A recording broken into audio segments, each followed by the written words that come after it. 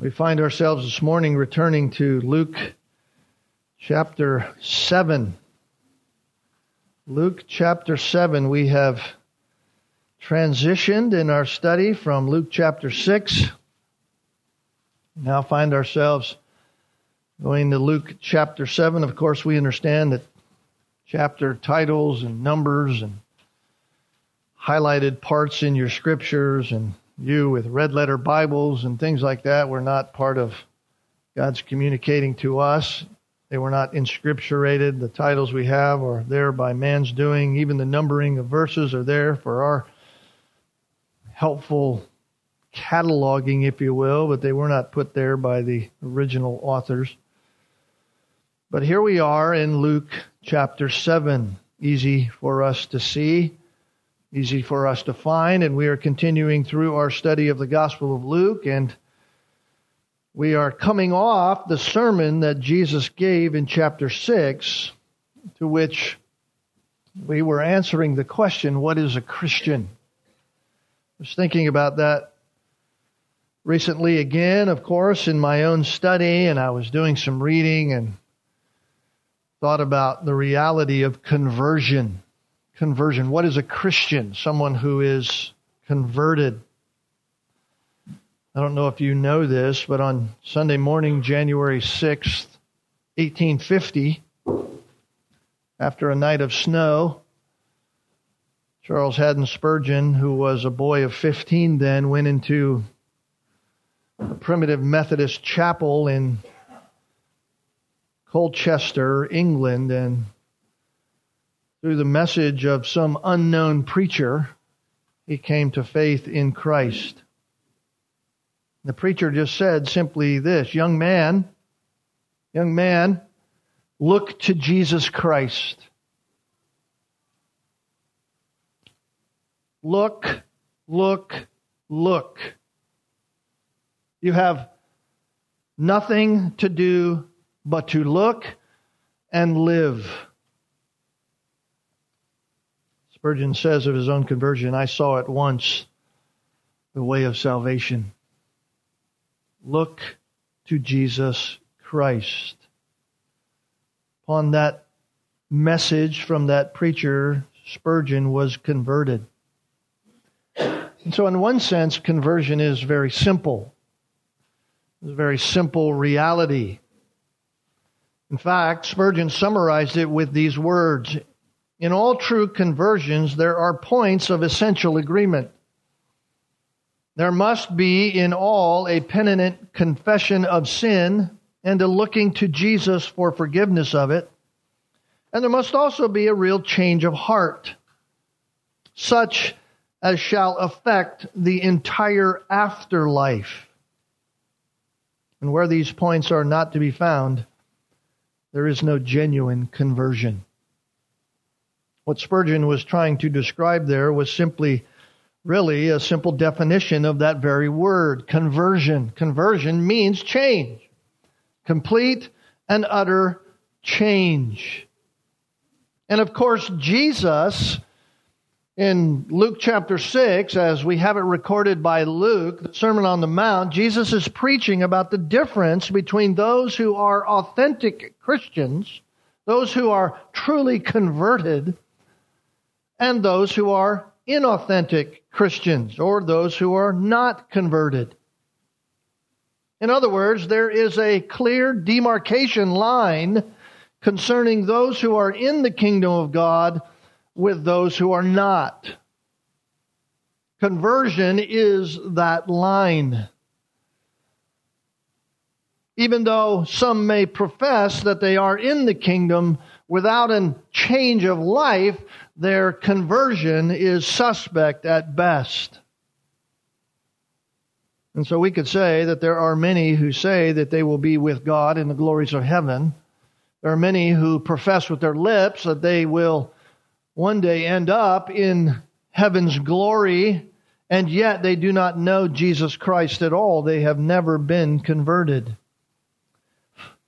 Remember last Lord's Day, we heard Jesus proclaim, really with utter clarity, that those who are His, they come to Him, they hear His voice, and they do what He says. They come to Him, they hear His voice, and they do what He says. We saw that in verse 47. Everyone who comes to me and hears my words and acts upon them, I will show you what He is like. And of course, He gave that clear example of two different lives with two different destinations, two different realities, two different results. One was a solid life. One was well built. It was a house that did not crash down when the torrents burst against it because it was built upon the rock. It had a foundation that went down to the bedrock. Of course, Christ is implying that it was built upon His words. They heard what He said. They came to Jesus, they heard Jesus, and they acted upon the words of Jesus. But others were not like that. Although they looked similar for 2/3 of the time, in other words, 66% of the time, they did the very same things. They came to Jesus and they heard Jesus, but then they did not act upon the words of Jesus. Of course, they had no foundation. And so when life began to beat against it, when it came to the end even, it collapsed, and the ruin of the house was great. Come to Him, hear Him, and do what He says. Each of those are important truths, and we studied them last Lord's Day. And from our study, we can conclude that there is an inescapable reality for each and every authentic Christian. There is an inescapable reality for each and every Christian, and that is that they are obedient to the Word of God. Authentic Christians act upon the Word of God. They hear Jesus because they've come to Jesus, and they do what He says.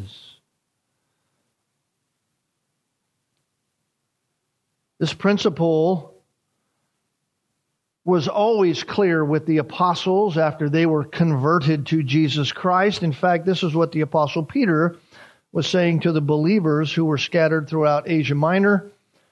Once the church began, this is what he said about salvation that is found only in Jesus Christ. 1 Peter chapter 1, verses 3-9, he said, "Blessed be the God and Father of our Lord Jesus Christ, who according to His great mercy has caused us to be born again to a living hope through the resurrection of Jesus Christ from the dead, in order to obtain an inheritance which is imperishable and undefiled and will not fade away, reserved in heaven for you." Who is the you? You who are protected by the power of God through faith for a salvation ready to be revealed in the last time.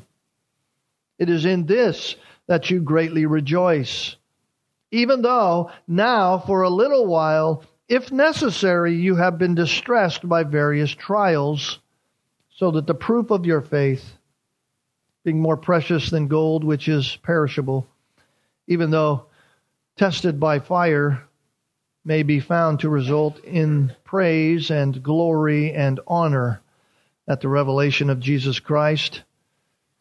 And listen, though you have not seen Him, you love Him. And though you do not see Him now, but believe in Him, you greatly rejoice with joy inexpressible and full of glory, obtaining as the outcome of your faith the salvation of your souls. What Peter is describing there is complete conversion. Conversion, the utter change of a life. The blasting of life upon the house, and the house does not crash. Peter says, although you have not seen Jesus, certainly would be true of any of us here this morning, we have not seen Jesus in any kind of physical way. Peter says, although you have not seen Jesus, you love Him and you believe Him. You love Jesus and you believe Jesus. You've looked to Jesus. You've come to Jesus. You've heard the words of Jesus and you believe Jesus. And He is implying that the very words are the words you believe and therefore you do them. You act upon them. Jesus has been articulating this principle about salvation all along as he started his ministry. And for one to believe what Jesus says, they must understand their spiritual condition without Jesus. Of course, Jesus spoke to that when he began his message back in chapter 6 and verse 20. Turning his gaze on his disciples, he began to say, "Blessed are you who are poor, for yours is the kingdom of God." Poor. Poor doesn't mean economically poor. We understand that. Although that certainly might be the case for us. We might be economically poor. It doesn't mean intellectually poor, as some try to imply, that those who believe upon Jesus are intellectual dummies because it's an irrational faith, they say. So we are intellectually poor. Faith in anything other than what you see, the world tries to say, is an intellectual disengagement of your mind. It is foolishness. It is mere just mind games. That's not what Jesus is saying. He's not saying you're intellectually poor if you believe me. No, poor means none of those things. But what it does mean is that you understand that you are spiritually bankrupt of any kind of righteousness, bankrupt of any kind of goodness, bankrupt of any kind of hold on personal goodness for your own righteousness before God. That's what poor means. In other words, to be a Christian, to be converted, one must come to Jesus completely bankrupt of self, bankrupt of your own righteousness. That means that if there is any kind of self-righteousness that you or I are holding on to, any kind of sense in which we believe that when we stand before a holy God, God will look at us and we can say, "Hey, look at us, look what we have done." If that is in our minds and in our hearts in any way tied to our quote-unquote conversion, the reality is there is no conversion. Self-righteousness gives you no hope. Authentic Christians certainly can act self-righteously. Certainly we do that, sadly, to our own shame. But no one is saved if they believe that their acts of self-righteousness in some way meet or even help meet God's righteous requirement in order to escape His wrath. The Apostle Paul certainly was clear on that. Ephesians chapter 2, verses 8 and 9. By grace you have been saved through faith, and that not of yourselves. It is the gift of God, not as a result of works, so that no one should boast. Nothing could be clearer. No one is rewarded with saving grace and saving faith because they somehow deserve it by their own effort. Doesn't happen. Every other religion in the world that doesn't believe upon Jesus Christ alone, because of the grace of God alone, by faith alone, all to the glory of God alone, is not a religion that will save you. Salvation is not some kind of earned trophy. In fact, if it's an earned trophy, is it any wonder that our world believes everybody's going to be saved? Because in our day and age, everybody gets a trophy anyway. So brothers and sisters, when we are sharing the gospel, we must not fall to the temptation to in any way minimize the reality of the need of denying self in conversion. Sometimes we get this idea that we need to relax the sharpness, that we need to relax the definitive line, the demarcation line when it comes to salvation, that we need to relax the sheer sharpness that Jesus Christ puts when He talks about the hope of salvation in Him. We don't need to relax that at all. We most certainly must give the hope that is found only in Jesus Christ. We must certainly share that there is only hope in Jesus Christ alone, but at the same time, we must never minimize the damning nature of holding on to any kind of self-merit. To do that is to give a false gospel. Because unless someone comes to Jesus spiritually bankrupt, they cannot be saved. Why? Because blessed are you who are poor, for yours is the kingdom of God. And if we think we are rich spiritually, Jesus says you have your reward in full. Verse 24, woe to you who are rich. He's not talking about economic richness. He's not talking about intellectual richness. He is talking about the reality that you believe in your heart that you are spiritually rich enough in order to stand before a holy God and thereby outlast His wrath. You have your reward in full, but your reward will not save you. So authentic Christianity is the result of one who comes to Jesus spiritually bankrupt, hungering for a righteousness that is not their own, mourning over their sin, and because they have embraced Jesus Christ and nothing else, they find themselves being hated by the very world that they were part of. Their conversion becomes total. Total. The world in which they used to live now hates them because it hates the Jesus they are with. And so we come to chapter 7, and here we find in chapter 7 an example of the genuine faith of a Gentile. The genuine faith of a Gentile. And it shines so brightly against the darkness of Israel's continued rejection of Jesus Christ. And of course, when I say Israel, I don't mean every person within the nation of Israel rejected Jesus. That's obviously not the case. There are at least 12 apostles who are with him. There are even some other disciples who have believed, because we saw that even all the way back in chapter 4, that there were people who were the first disciples of Jesus. Chapter 5, right? He keeps preaching in the synagogues, and then they're pressing around him, and they're standing around in the lake. He's in the north, and he preaches to these people, and people come to know Jesus.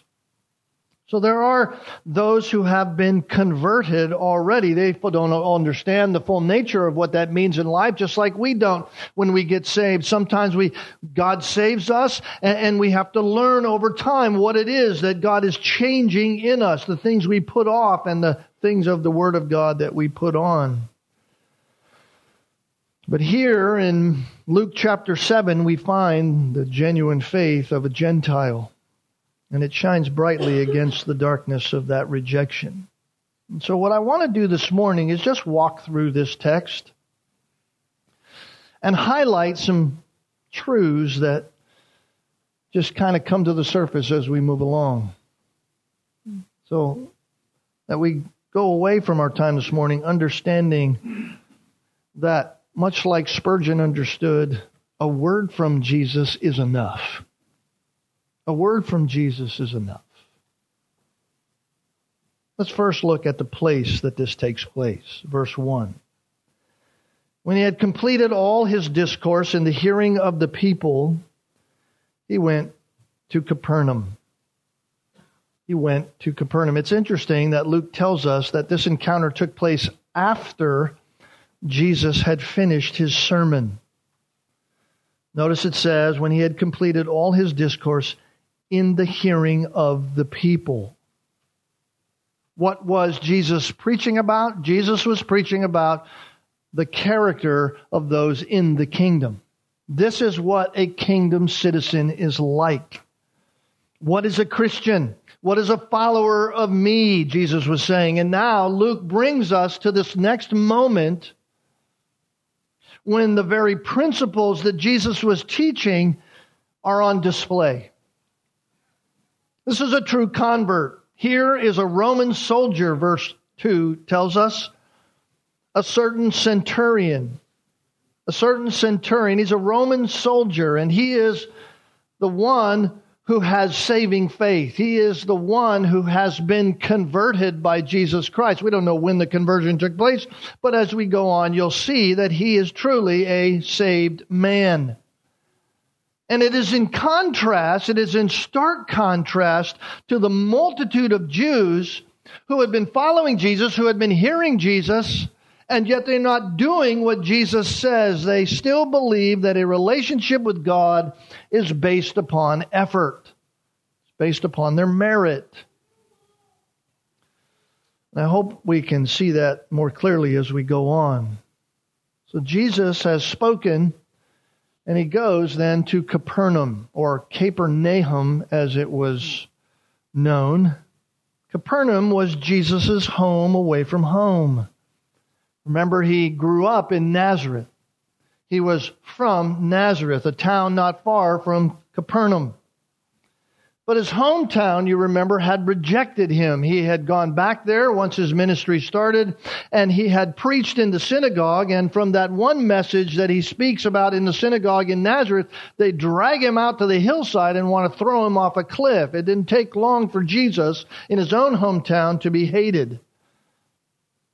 And so they reject him and his message. And so when he's in the north, when he's in the Galilee region, he stays in Capernaum. And because Jesus was in this region already, as he gave his sermon to the crowd, and of course we've seen in the earlier chapters of Luke, he was already ministering around there and healing many of the sick. In fact, he went to Peter's house after he had gone out onto the water and shared with all the disciples, and he goes to Peter's house, and Peter's mother-in-law is sick. He heals them, and the people flock to that house and bring all the sick there. Well, that's in Capernaum. That's where Jesus is. And so this is a familiar area. And Jesus, of course, had been known in the region, and it's no wonder that the centurion knew of Jesus, as we'll see going on, because Jesus spent time there, Jesus did all these things there, and certainly the centurion had heard of Jesus. So the place is Capernaum in the north, near the Sea of Galilee. Secondly, the circumstance is this, verse 2. A certain centurion's slave, who was highly regarded by him, was sick and about to die. This is the circumstance around which Luke builds this scenario so that we can see what Jesus has been teaching in Luke chapter 6 playing out here in the beginning of Luke chapter 7. Centurions were fairly common in the Roman Empire. They were all over the place. The Roman Empire was a vast empire spread far and wide, and centurions were common. They would have been what we might think of like captains in the military, or maybe a lieutenant colonel in the military. They were the upper ranks, if you will, but they were not as maybe prevalent as just a regular Roman soldier, but there were many, many centurions, and they were called centurions because they had a responsibility over 100 men, hence the term centurion. They were over 100 men. And this centurion was stationed, if you will, in the area to the north where there were several Roman soldiers in that region, and he lived in and around the area of Capernaum.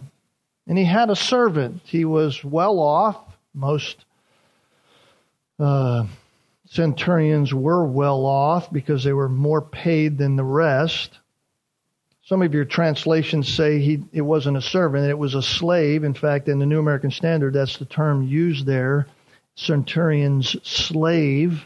The original term is doulos, that's the word for slave. In many of your translations, it does say servant. But the servant is also referred to, you notice, in verse 7, at least in the New American Standard. And at the end of verse 7, it says that when the centurion's talking, and my servant will be healed, that's a whole different term. That's not the term doulos. That's the term pais, which means boy or small child.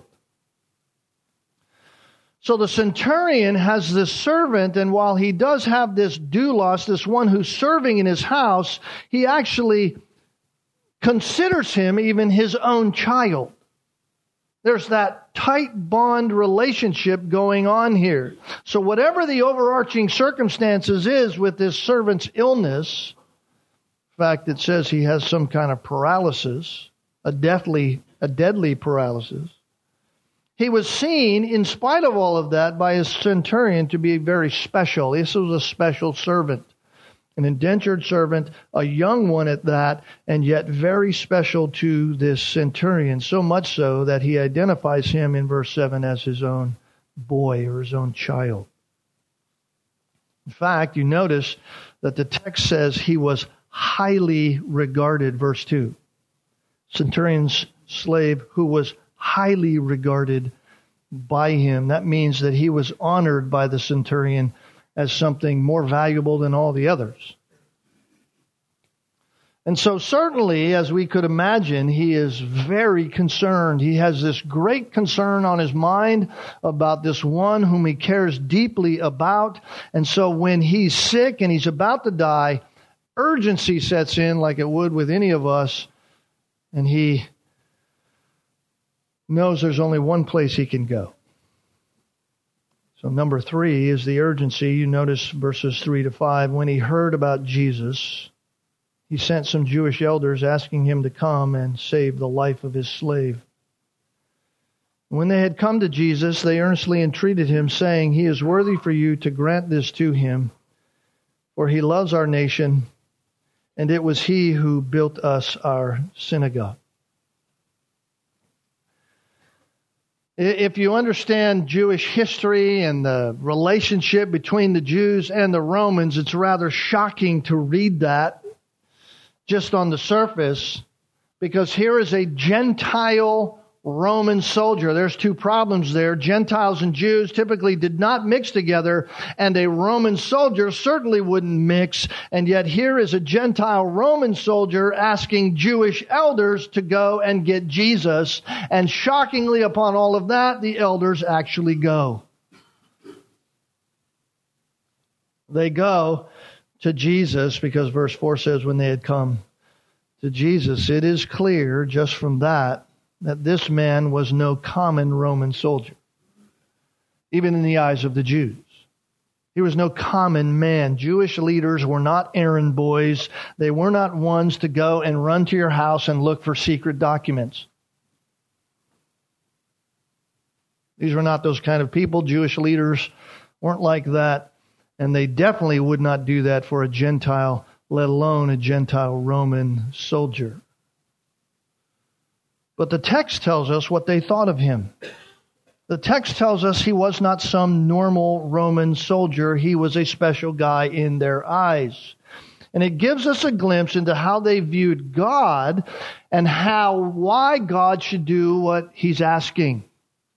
This is a view into the heart of the Jewish mindset in how to have a relationship with God. And this is what it says, verses 4 and 5. When they came to Jesus, they earnestly entreated him, saying, that means they were begging Jesus with some pretty fervent begging. You have to do this. Why? Because he's worthy. He's worthy for you to grant this to him. Isn't it interesting that they wanted to reject Jesus outright because Jesus wasn't the Messiah, but they certainly wanted to say, listen, you can come and do some miraculous thing for him because he's worthy of that. Why? He loves our nation. He loves the Jewish people. In fact, he's very philanthropic to us. It was he who built our synagogue. Somehow, and from some sources, this centurion knew Jesus, probably simply because he was in the region and Jesus was in the region, and word went out to all the region when Jesus was around because of what Jesus was doing. And so clearly, from what he knew of Jesus, he had believed in who Jesus was. He believed that Jesus was, in fact, the one who could do this for his slave. That Jesus, he knew, God's the only one who could do these things. Here he is, and he asks this delegation of leaders from the Jews to go to Jesus, asking him. And he tells them what to ask. Verse 3 tells us, go to him and ask him to come and save the life of his slave. Now that sounds very innocuous in one sense, and yet when you get farther into this, you notice that it's not Jesus come into my house and do something there. It's simply just just be willing to say a word. Don't come to my house because I believe Jews and Gentiles, I think this is the reason the Jews and Gentiles weren't going to be coming together. And so he knew that if a Jew entered a Gentile house, it would be undefiled for that Jew. The Jew would be undefiled, and he certainly didn't want to bring that upon Jesus. So he sends this delegation, and he says to them, just say to him, come and please save the life of my slave. That's not what they said. That's not what they said. They didn't say what the centurion wanted them to say. They said something wholly different. They told Jesus that he was worthy for him to come. Why? Because this man had, at least in their minds, he had done things for them that obligated Jesus to do what he asked. In other words, he had bought. He had done some things in his life that were obligating God to do for him. In other words, these Jewish leaders took what the urgency in the heart of the centurion, and they put a spin on it to say, this is what you need to do, because that's how they viewed how God operated. Come do this for him, because we know when we do things for God, God does things for us. In other words, blessings from God come on the backs of our own efforts. For the average Jew, self-righteous deeds obligated God to save. It obligated God to heal. It obligated God to help them. That's simply to say they're irrational in their minds. Their rationale for Jesus was all external. You want help from Jesus? You want help from God? Do the external things. He loves our nation. In fact, he's the one who built our synagogue. Jesus, surely you can see that this man deserves your help. Surely you can see that he's been righteous, even though he's not a Jew. We get it. Even though he's not that, he deserves your help. They aren't saying anything about faith. They're not saying anything about he was truly converted by trusting in you as his Savior, and his life is totally changed, and he just wants to see you glorified and honored, and so he has spent his money promoting the fact that you are God, and he even built our synagogue because he wants the truth preached. They didn't say any of that. Nothing internal at all. Were they describing about this man? No, they simply highlighted what he had done for them outwardly. To them, his personal merit obligated Jesus to help. In the same way, they believed their own righteous deeds obligated God to save them.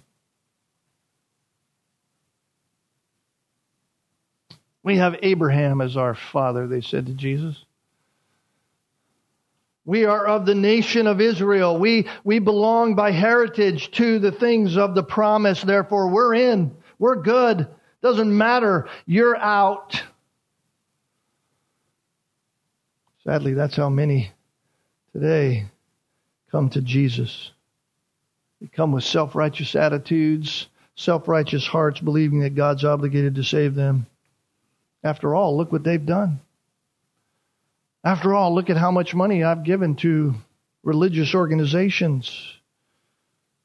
Look how many hours I've sacrificed for charity's sake, and how many times I've reached out and put my money in the little red jug or whatever else they want to put on their epitaph and list of goodness. I built a church. This is my church. You're worthy of God's help. So we've seen the place and the circumstance and the urgency. What's Jesus' response?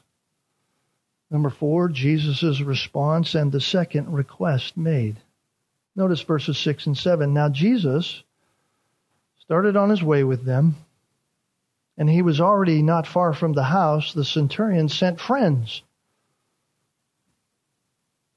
Implication there, at least in the words of Luke, to his friend Theophilus, to whom he's writing all of this, so that Theophilus will know for certain who Jesus Christ is, writes differently about these people than he wrote about the Jews. He sends friends. He sent the Jewish leaders thinking that, hey, they'll tell him what truly is right. They're the religious people, and yet they don't do what he needs.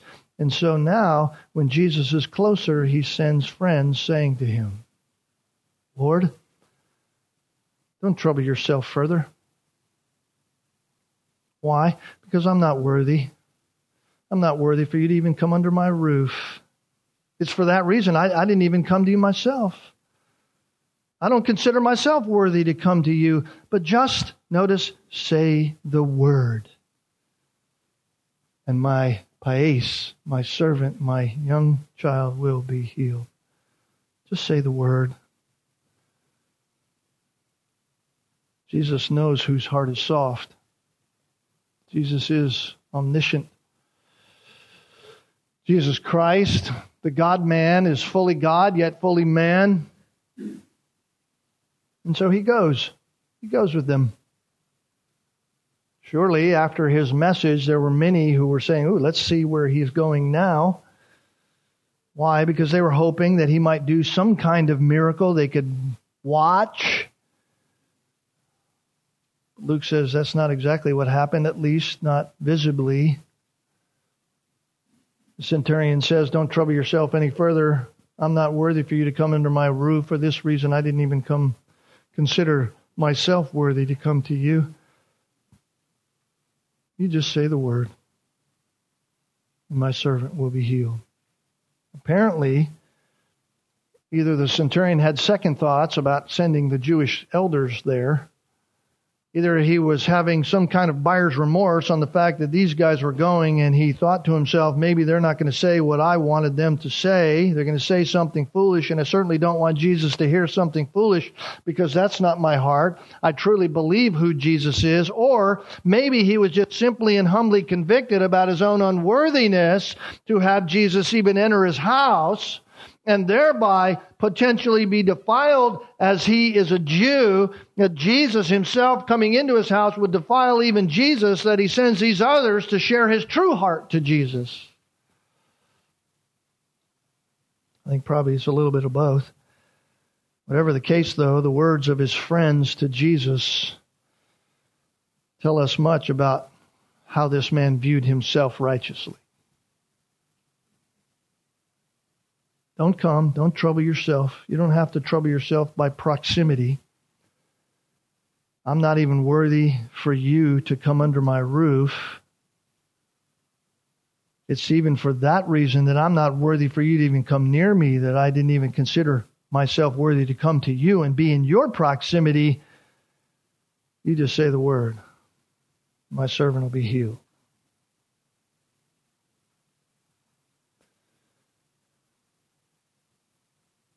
First, he obviously saw himself as he really was. The centurion sees himself rightly. He sees himself as an unworthy sinner. I am not worthy. I don't even consider myself worthy. I believe, beloved, this is so important for us to hear. Don't let it pass us by, because it is the picture of what Jesus said back in chapter 6, verse 20. Blessed are the poor, for theirs is the kingdom of God. Once we see ourselves as we really are, once we see ourselves before God as God sees us before himself, once we recognize our own sinfulness, once we see our sin as God sees it, and all of its ugliness and all of its deserving of the wrath of God, the potential for so much more is there from us by way of sinfulness than we will ever realize. When we see ourselves that way, we will avoid the temptation of saying, I am worthy. Because we're not worthy. This is the trouble with the modern church and the gospel it preaches today. This is the trouble we see so often in the modern evangelical church. Just come to Jesus. Why? Because He'll fix your problems. You're worthy to have your problems fixed. Come to Jesus and He'll fix your life. He loves you. He wants you to come to Him. Just come to Him. He wants you wealthy. He wants you healthy. After all, look at what you've done. You deserve it. You're worthy. And you're worthy of saving. No sense of sin. No sense of deserved separation from God. No sense in which the evangelical church today in its foolishness says that, listen, the wrath of God is revealed from heaven against all ungodliness and unrighteousness of men, and they suppress the truth in their own unrighteousness. The church just says, hey, come to church because we're going to give you what you like. No sense of the offense against God that sin is. No sense of personal ownership, that it's me, undeserved. I do not deserve the grace of God at all. And yet, the reality is that none of us will ever understand salvation that is found in Christ alone until we understand how utter and totally depraved we are. You don't believe you're totally and utterly depraved because of your sin, that your sin will take you places you never hoped you would go. If you don't believe that is in your heart without Christ, that you cannot do anything good and of yourselves, you will never understand salvation. How can one understand salvation if they do not understand the depth from sin from which they are saved?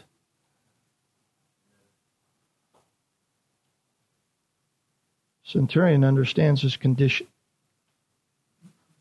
So what does he do? He humbles himself and acknowledges Jesus' divine power.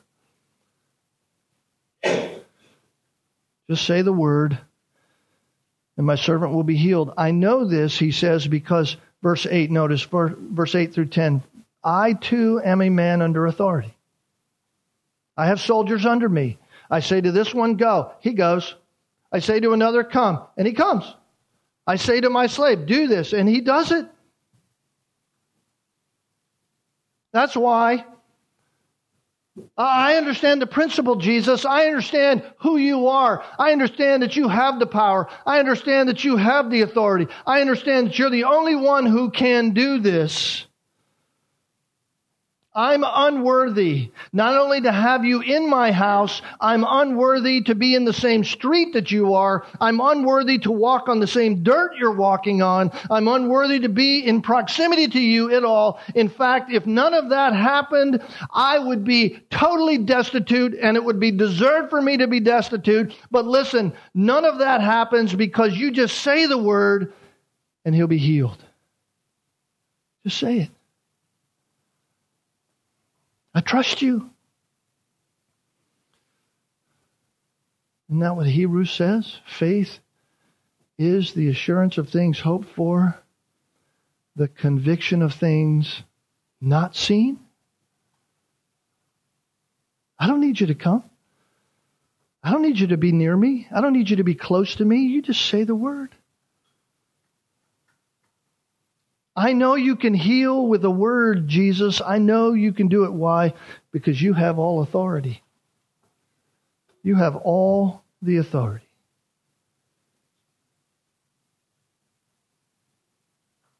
The centurion shows his faith with his words. Just say the word, and it'll be done. Why? Because you have divine authority. It's who you are. You're God.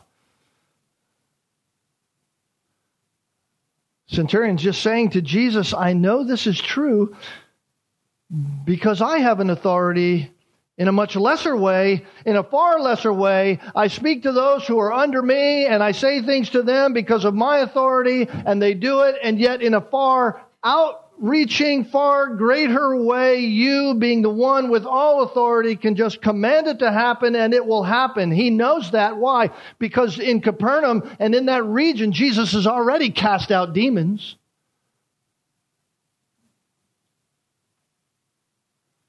Jesus said, "Be gone," and the demon's gone, and the guy's in his right mind. Certainly the centurion would have known of that. Just say it. You don't have to come. Just say it. I know who you are. I know you can do this. I believe you. Up to this point, the faith of this man had dispatched 2 delegations of people. One showed an ignorance of faith. They showed that they thought Jesus was obligated to do something for this man. The other expresses the man's true faith. Lord, don't come to me. I'm not worthy. The Jewish elders are saying he is worthy. The man is saying, look, go share with him. Tell him I'm not worthy at all. I'm not worthy for him to come to my house. I'm not worthy for him to even come near to me. He knew he was an unworthy sinner. He knew who Jesus was. He knew Jesus was the righteous Savior, and he believed that Jesus could heal his servant. All that is shocking. And yet that's not the most shocking. The most shocking is what Jesus thought. Notice verse 9.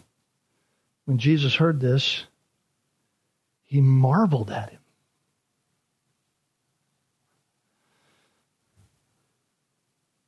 Don't miss that. Don't just read over that phrase so quickly. Jesus marveled at him. There's only 2 times in the entire New Testament, in fact, in the entire Bible really, that says God marveled. God was amazed. That's the word. He was amazed. Jesus was amazed. Only 2 times in the New Testament it says that Jesus was amazed. The first time was back in Luke chapter 4. What happened in Luke chapter 4? Jesus had preached in the synagogue, and the people of his hometown drug him out to the cliff and wanted to throw him off. And it says, he marveled at their unbelief. Jesus was amazed that the Jews rejected him in that way. And of course, we are seeing here a picture of the humanity of Jesus Christ. Jesus is amazed. He's marveling at this Gentile who believes. Right here, we're getting a glimpse into the humanity of Jesus Christ himself. As God, his divinity, as the God-man, as his divineness is, it cannot be surprised. Nobody can surprise divinity. Why? Because divinity is omniscient. It knows everything. There's no surprises. But in his humanity, he could be amazed. And he was amazed at the faith of this man. Why? Why is he amazed? Because here is a Gentile. Here is a Gentile man in the high rankings of his office. Here is a man who was not brought up under the tutelage of the synagogue. Here's a man who did not grow up under hearing the word of God. He was not in the people of God. He did not have the covenants of God. He did not have the scriptures that he grew up under. He was, as Paul says about the Gentiles, in the world without God, yet without hope. And yet here is a Gentile without any of that. And yet he comes to Christ. Here's a military man, a man in his position, in his rankings in society, a soldier in the army of a pagan government who is high ranking. He has authority and power. He has means economically. He has all that the world could offer him at that day in position and place and money. He's not the likings of a person who would be humble at all. And yet here he is, humble, contrite, coming to Christ.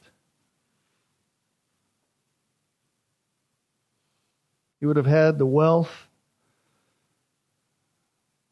under the temptation that all the riches he had would give him by way of advantage. Like Jesus would even say to his disciples, it's difficult for the rich to come into heaven. Why? Because the temptation's so great. What do they need? But nothing is impossible with God. And so because of God's mercy, the centurion believes in Jesus. Just say the word. Just say the word. Spurgeon heard it. Look to Jesus. Just look to Jesus.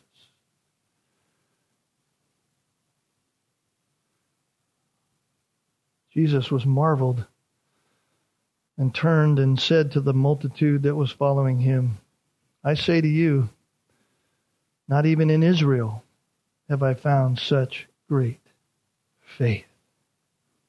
That's amazing, isn't it? Jesus had not found that kind of faith in all of Israel. No more sad words than those, I think. With great privilege, beloved, comes great responsibility, doesn't it? The Jewish nation had great privilege. They had the Word of God given to them, and yet they have rejected Jesus. And yet here, right in front of them, is this Gentile Roman soldier expressing the simplicity found in the words of Jesus' sermon. Come to me, hear what I'm saying, and do what I say.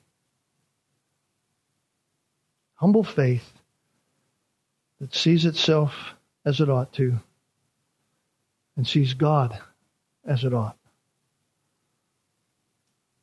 Humble repentance, humble belief in the words of Jesus because of who Jesus is. That's what brings about salvation. That's what produces conversion. So did Jesus do it? Did Jesus honor his request? Did he speak a word of healing to this man's servant? Luke doesn't tell us, at least not explicitly. Luke doesn't answer that question. But we know the answer because of verse 10. When those who had been sent returned to the house, I think the implication is there that both the Jewish leaders and the friends, when they returned, the slave they found in good health. Not only was he made well, but he was completely cured of his disease, his sickness. Our Lord honored the desire of this child of his, the centurion. He honored it. Beloved, biblical faith is true sight. Biblical faith is true sight. So, do you see yourself as you are before God? And in that, do you see Christ as he is, the Holy One, who you must answer to? If so, then you see with eyes of faith. If not, look to Jesus. Look to Jesus. May, I pray, the steadfast love of the Lord be upon us, as the psalmist said, as we hope in him. As we hope in him. Let's pray.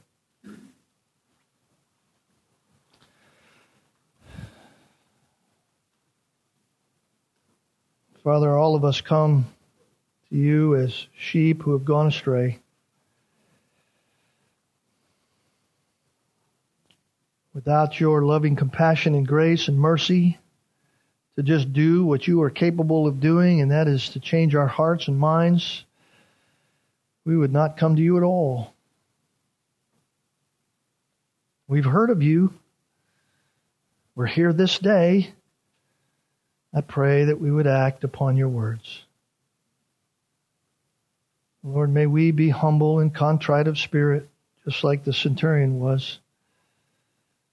Come to you and believe in who you are. Turn from our sin.